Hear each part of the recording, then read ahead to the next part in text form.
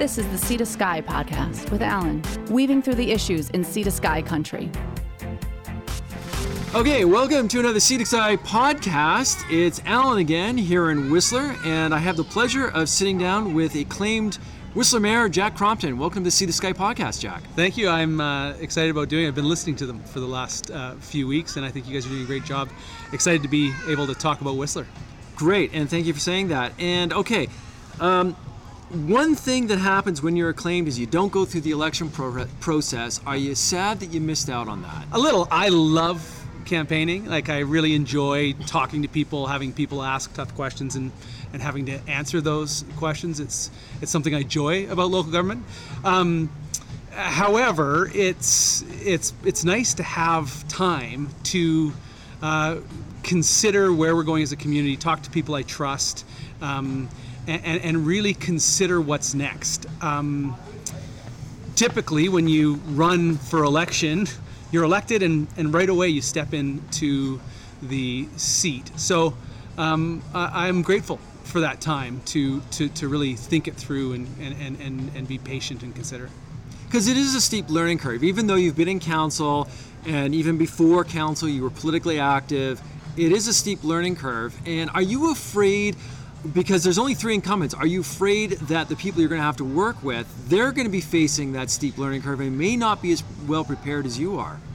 I think the 3 incumbents that are running are really strong, and I think that their experience, if they're reelected, will be crucial to ramping up. There is a couple other councillors who have also been on council candidates that have been on council before.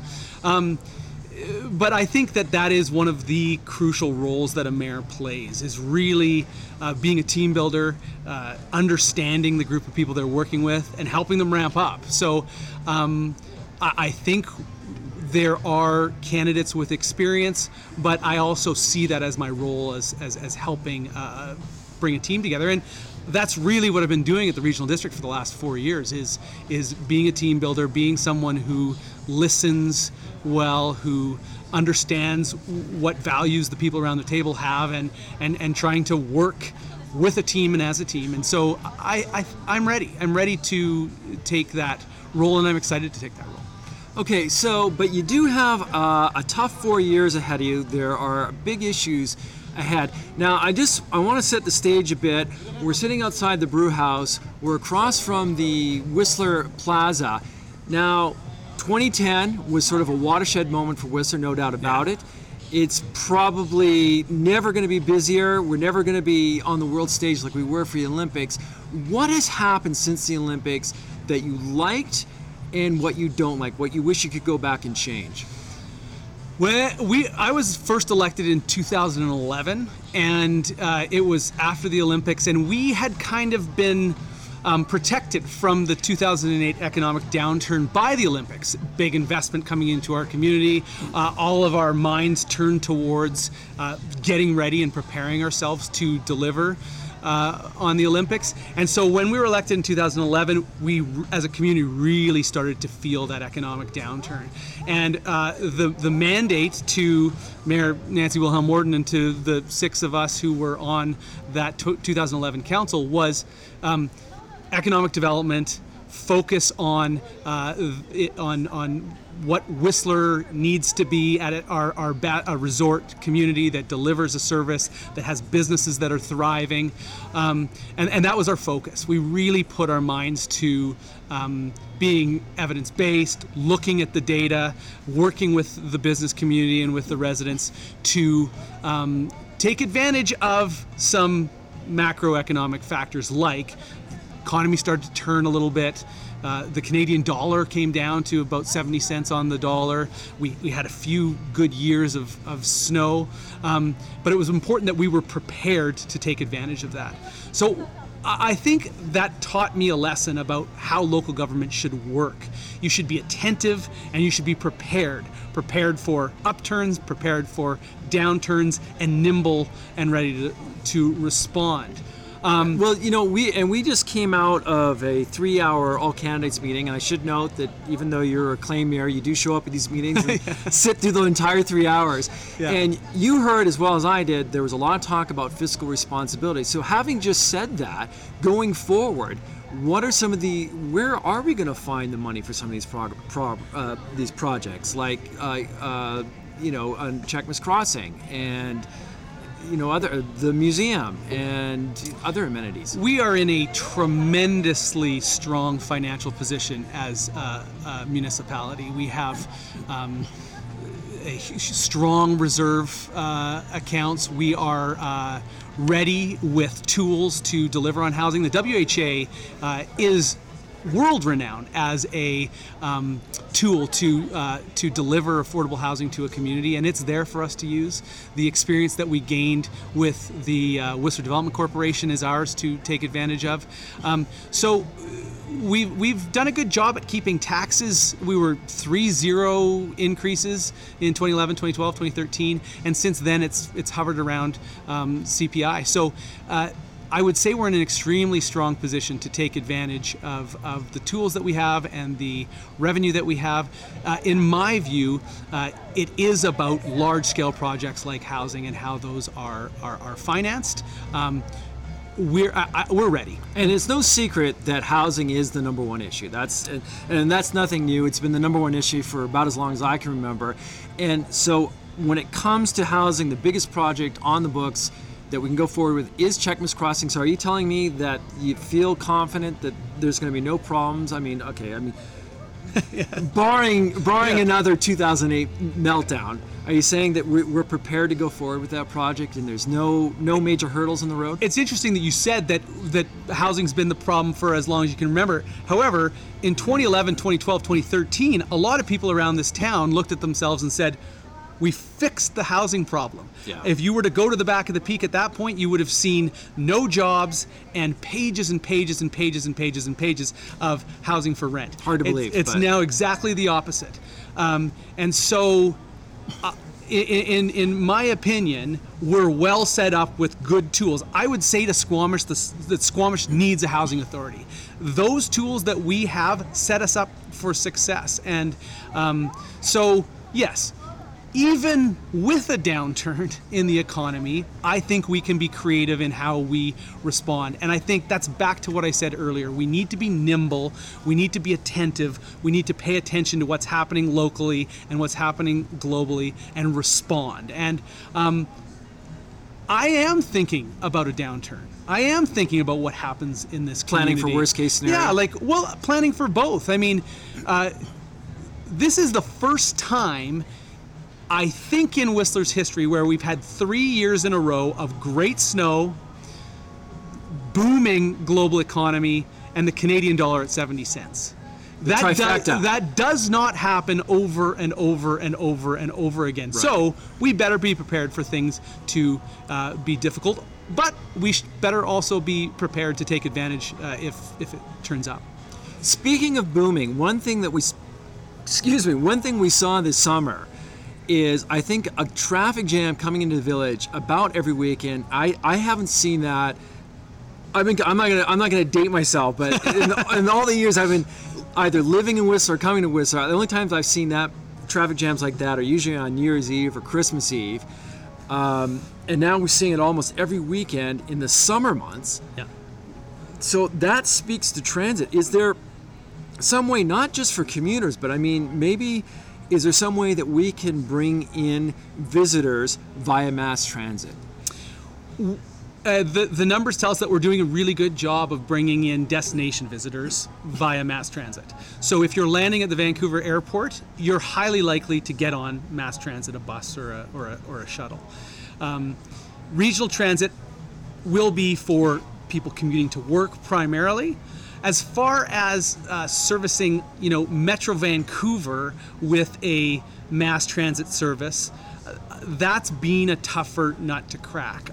In my view, that's something that the corridor needs to work on, and the corridor's put work into it. The leadership from Patty Heintzman over the last 4 years is notable. We definitely have to be creative about that. and unfortunately, we don't have a clear answer about how to get someone coming from Burnaby on mass transit. Epic Rides, the Squamish Commuter, Pacific Coach, they're doing part of that job, but you've put your finger on what our challenge is, and it is Metro Vancouver people coming up here in single occupancy vehicles. Whistler's a tourism town. Yeah. We want those people to come and enjoy this place. It's a mark of success that people are coming here in the summer because we had to diversify away from being just a winter resort. When the province created this municipality, they created it with a mind to be a four-season resort. So people coming here in the summer is a good thing. We have to come up with solutions for how we manage that capacity, and our community is definitely eager to do that work, and it's already happening around a lot of the tables that are here in Whistler. Okay, but let's talk about the commuters. That is definitely something in terms of regional transportation that has been in demand for a long time, and I know that you've come out in favor of that. The question is, and I've talked to Patricia Heinzman, the outgoing Squamish mayor, about this as well, the problem always comes down to how you're going to fund it. Mm-hmm. Which, having listened to the Sea to Sky podcast for a little while, there's revisionist history about what happened when the everyone's got a different version. Well, no. I looked into what happened was we knew what the problem was as the Sea to Sky, and primarily Squamish and Whistler, and it was related to safety on the highway, and the commuter was a good idea. And Whistler and Squamish committed to a 3-year test program under the financial terms that BC Transit has across the province, which is 53% paid by the municipalities, 47% paid for by the province. The request to the province, though, was you have to come up with a different funding model for this because this is regional. This is provincial responsibility. It's not municipal responsibility, and this funding model doesn't work. And now Squamish, Pemberton, and the SLRD agree. We're not asking for a 53-47 here. We want the province to step up and fund this to a level that makes sense for communities. So when that 3 years expired, Whistler said, listen, province, you haven't come up with a funding model that works, and we're not willing to forever and ever fund it under this funding model. So when I say now I'm supportive of regional transit, and when Mayor Heinzman says she's supportive of regional transit, we're saying we support regional transit under a model where the province picks up a fair share of the tab. Squamish shouldn't have to be paying for people to commute to Metro Vancouver. That's a provincial cost because commuters that serve Metro Vancouver and are coming from Squamish drive the provincial economy. Right, so right. Those dollars aren't staying in Squamish. Yeah. That previous decision was very much one about provincial funding, not about the Squamish commuter itself. So that said, and one more thing. Okay. The money that was taken away from the regional service meant that Whistler didn't have to cut as much of their local service because we were going through cuts here as well. Also important to note is the money that was saved in Squamish went into growing local transit in Squamish fairly quickly as well. So those dollars didn't go away. They went back into transit. Okay. And so with that said, and thank you for the comprehensive answer. This is something, there's no doubt that you've looked into this. I don't think there's any shred of doubt left there. Okay. But that said, how do we get the province to pay for, I guess you're saying, the lion's share, as you say, basically is a regional transportation system, definitely from Squamish probably to Pemberton, possibly Mount Currie. Yeah, and maybe going south as far to West Van. Yes, that's the intention. That's what BC Transit has looked into, and that's what we've been pushing for as a region. Yesterday, all three councils, Squamish, Whistler, and Pemberton, approved a resolution that asked the provincial government to apply a motor fuel tax on gasoline in the Sea to Sky corridor and have that money go to fund regional transit. Yeah, the problem with that, and we've heard this solution before, the problem is that you get a gas tax and gas goes up, And then all of a sudden you find out that none of that money's going towards transit. Why would none of that money go towards transit? We've had these arguments before. Not that we're arguing, but let's argue. I'm ready to argue. I know. I can tell that you are. Yes, I know. I know. You're more well informed on the subject than I am.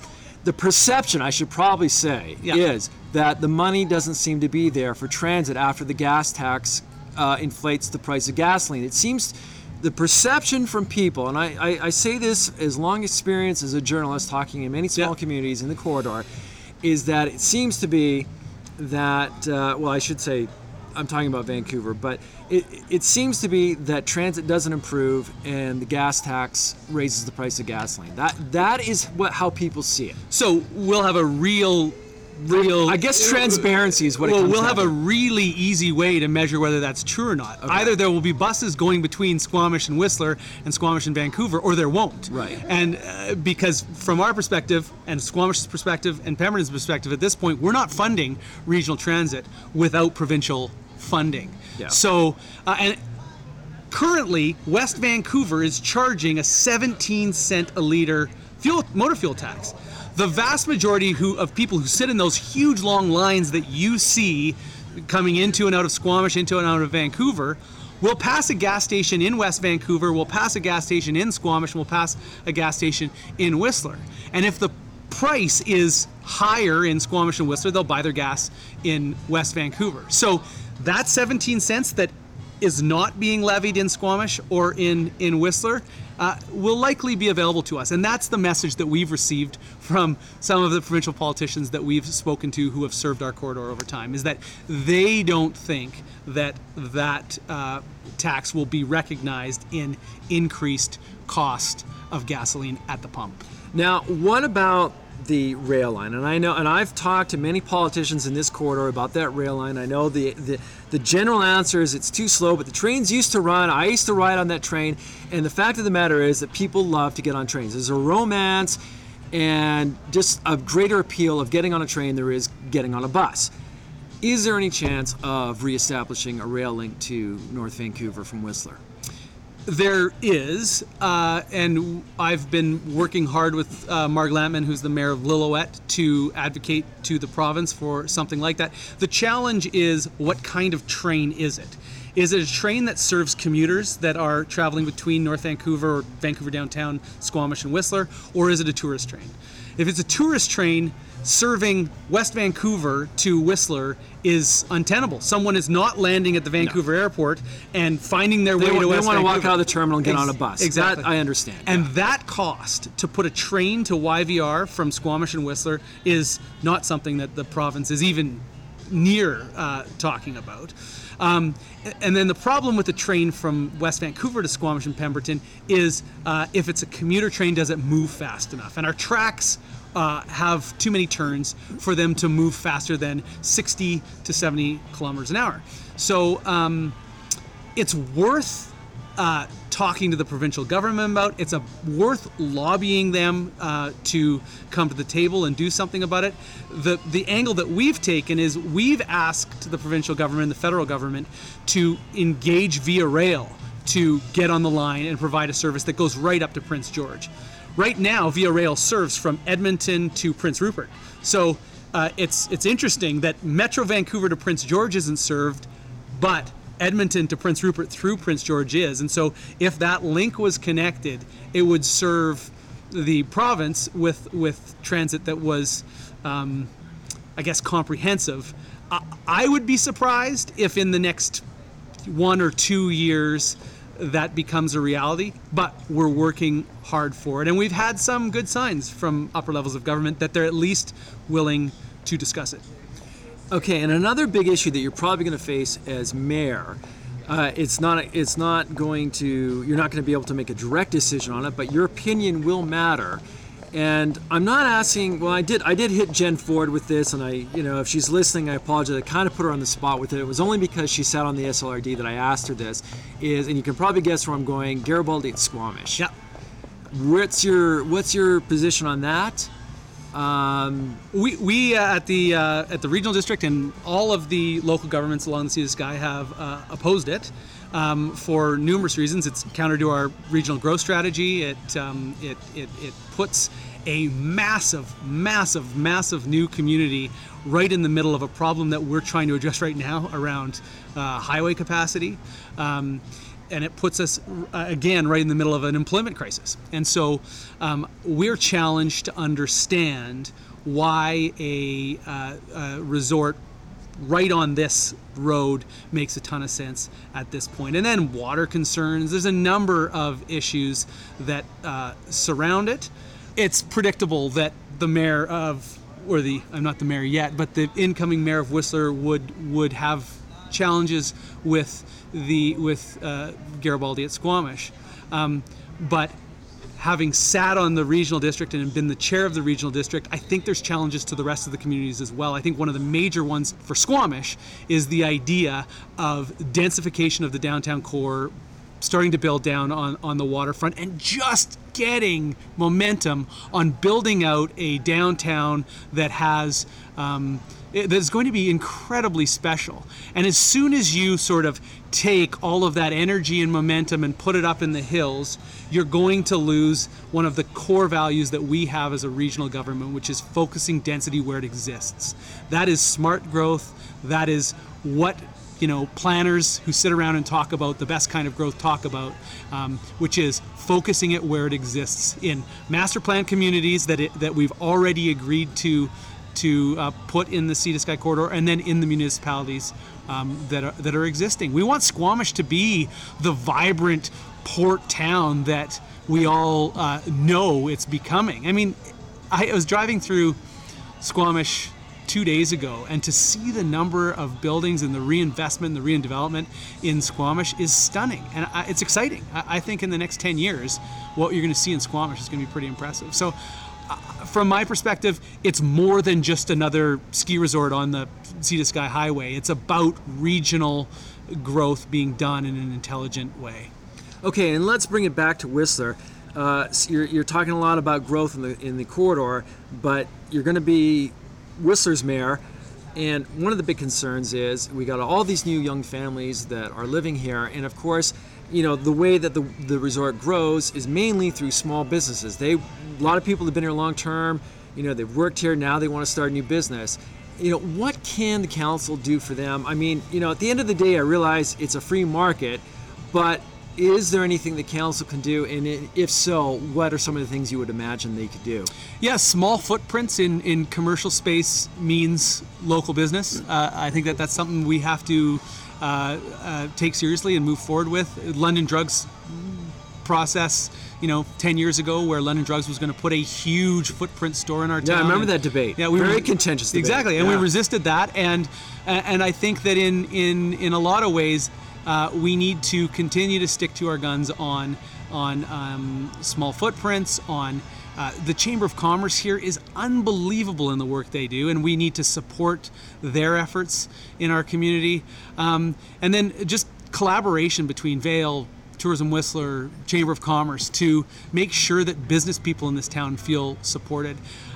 I would say the most important thing we can do for people that want to start businesses in this town is address our housing situation. Yeah, it seems to always come back to that. Yeah, it is. And if people can't afford to live here, they can't afford to start businesses here. And if people can't afford to hire people who live here, we will be moving down a path where we'll have empty storefronts. And we've been there before, and we don't want to go back. So it's important that we really push forward on the recommendations of the Mayor's Task Force on housing and deliver some of those to the community. What about down at Function Junction? Is there anything beyond the large development that's currently, I guess, moving forward there?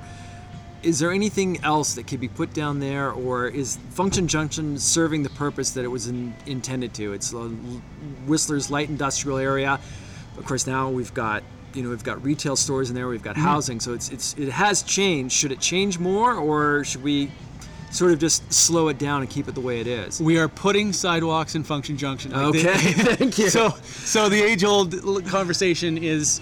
Well, that would signify a big change. Well, I think communities change. I don't think you're ever at the point where you say, is the village stroll exactly as we wanted in 20 years? Well, no. Businesses are going to come. Businesses are going to go. The the community is going to change, and so I think we want to be alive to that. We want to be alive to what's happening in Function Junction, and yeah, we've started to have more recreation down there. We have pubs and brew pubs. We've got Purebred was born in Function Junction. So a lot of great stuff has come out of that slow gentrification of Function Junction, and I'm grateful for it. I mean, the ROW's resisted it because we want to maintain light industrial, but you know, those of us who have seen the move are grateful for what it's brought us. It's brought us great assets that this community has going forward. As mayor, what can you do, if anything? And I guess that really this is part of the job. You're an ambassador for the community. And what do you see as mayor when you go out in across Canada, across BC, or maybe internationally? What can you do to enhance the Whistler brand? Ski and ride my bike when I'm here, and then tell the world about this place. I feel like we are champions for Whistler because we live here, we raise families here, we know what a glorious place it is. It's an easy story to tell. I mean, really, it's an easy story to tell. I love talking about my home. This is a dream come true for me to move into this role. My grandfather built the Clock Tower Hotel, and my grandfather and grandmother were the original shareholders in the Garibaldi Lift Company, and I grew up seeing this place as like heaven, like magic. This is where it all happened, and so it's an easy piece of advocacy for me to do. And I would say I just want to be someone who's out in the community enjoying everything it has to offer, and then tell that story to the world. But are you surprised at how much Whistler's changed in the years that you've been here? I mean, it can be a little astounding at times. Oh, yeah. You imagine how it used to be, and you look around and see what it is now. Gary Watson, Gary Watson's an old Whistler. I mean, he's one of the fathers of Whistler, and during the prep for the campaign, I did a bunch of video conversations with various community members. I did one with him, and I asked him to tell me his Whistler story, and he said, in 1961 I was doing law work for a logging company near Function Junction, and I came up, and in 1961 I borrowed someone's truck and I drove up over the flank of Whistler Mountain, and I saw the valley for the first time, and that's when the love affair began. From there till now, every decade something massive has changed. He told me about when he was the chair of the Olympic Committee, and so heard the story. It was a fascinating story, but I asked him, was that a Whistler bid or a Vancouver bid?